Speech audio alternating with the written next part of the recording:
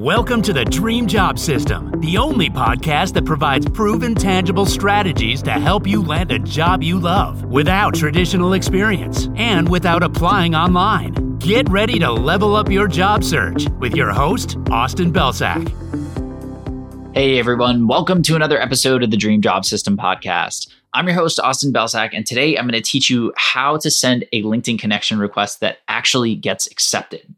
So in today's world, when you're a job seeker, you're reading all this advice from career experts, including myself, that tell you time and time again to get out there and network, right? You got to build relationships. You got to network with people. That's how you land jobs in today's market. And a natural part of networking is using LinkedIn and connecting with people on LinkedIn, right? So it can be incredibly frustrating when, as a job seeker, you hear this advice, you go to LinkedIn, you send connection requests to people, and you don't hear anything back. They don't get accepted. They don't turn into messages. They don't turn into relationships. And you're like, well, what the heck? This is what everybody's telling me to do. So I totally understand that because I witnessed that firsthand.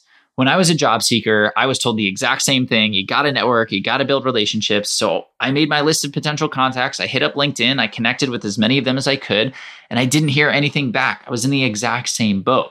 But rather than giving up on the strategy itself, I tried different approaches to connecting with people. And what I developed was a little bit of a framework that helped me quadruple my acceptance rate from people. And that led to messages, which led to relationships, which led to referrals, and eventually interviews and job offers. So I wanted to share that framework with you today. And there are essentially two parts to this specific framework. So first and foremost is something that is heavily overlooked by job seekers, but is so critical to getting that acceptance. And that is including a personalized message with your connection requests. So before I recorded this episode, I went to my LinkedIn page. I looked at my pending connections. I checked out a couple of them. I extrapolated the data, and essentially less than 5% of the requests that I've gotten have included a personalized message with the request. And it's not just me. I asked my friends who are recruiters, who are other content creators, who are just professionals using LinkedIn, and they see the same thing. The vast majority of requests they receive don't have a personalized message. And this is crazy because it's essentially as if you were at a networking event and you silently walked up to somebody you wanted to connect with and you just slipped your business card in their hand and then silently turned and walked away and then expected a message from them, like expected them to engage with you, right? That's never going to happen. It doesn't work in real life, and it also doesn't work on LinkedIn, especially when the person that we're connecting with has no idea who we are. There's no pre-existing relationship. They're just going to see your name, a request to connect, maybe some default language from LinkedIn, and they're probably going to ignore it because they don't have that context. So the first part of the strategy is providing that context to them, letting them know who we are, why we want to connect with them, and as always, making it about them. So that leads me to the second part of this framework.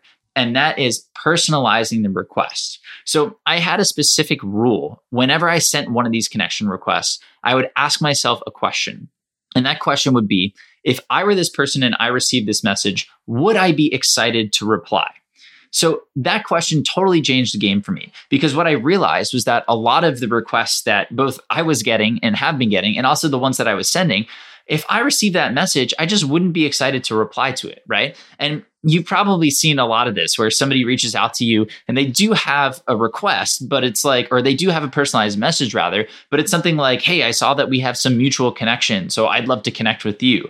Or, hey, I think we would benefit from knowing each other after viewing your profile. Or we work in the same industry, so I think it'd be beneficial to know each other. And all of those are just like so low effort and they don't really mean anything. They're all these words that say nothing. Like, yeah, we may have mutual connections, but what does that mean for us? Like, how do you know these mutual connections? Like, where's the benefit?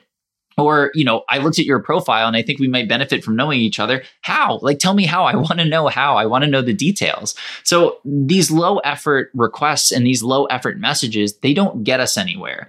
So what we need to do is get the other person excited to reply to us. And the way we do that is by researching the other person and making it about them. So what I want you to do before you connect with somebody, the first thing is to research them. I want you to look at their profile and I want you to look for connection clues. So look at their profile picture, look at their cover photo, look at their headline, read their about section, look at their experience, look at the skills they have. Do they have any posts? And if so, let's read through some of those. Let's look at their activity feed and then let's take it off LinkedIn. Let's run a search for their name. Let's find them on other social platforms. Do they have a personal website? Do they have a blog? Do they have a podcast? Are they featured in articles? Any and all of these things are such great angles that we can use to make the outreach about them.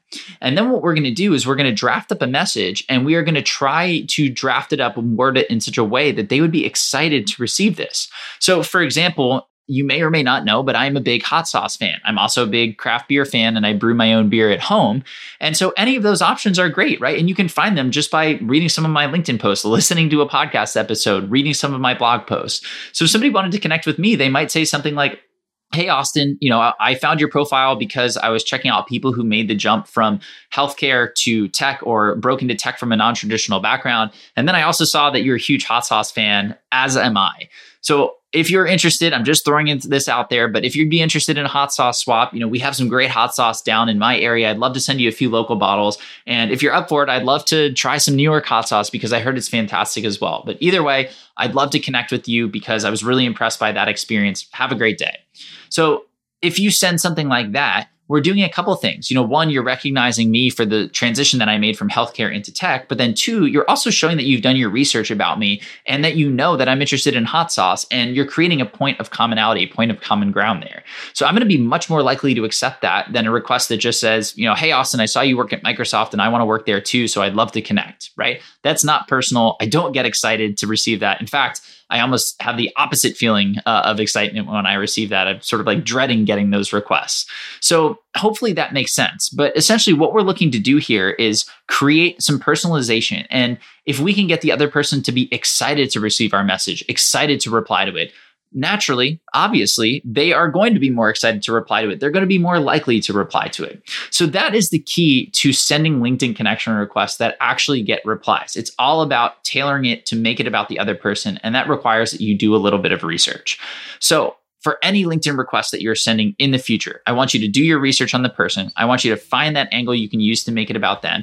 I want you to include a personalized message with your note, and I want you to make that message about them. And if you do that, I promise you will quadruple the acceptance rate that you get on these requests. You will see more great relationships, you will see more referrals, and you will see more job offers. So that's it for today. But if you want to take your LinkedIn to the next level, I have a massive guide. It's close to 10,000 words on every single aspect of your profile. So I'll teach you how to optimize everything from your profile picture all the way down to the skills and recommendations section at the bottom of your profile and everything in between. So the link to that is in the show notes. You can check it out. As always, I appreciate you listening, and we'll see you in the next episode of the podcast.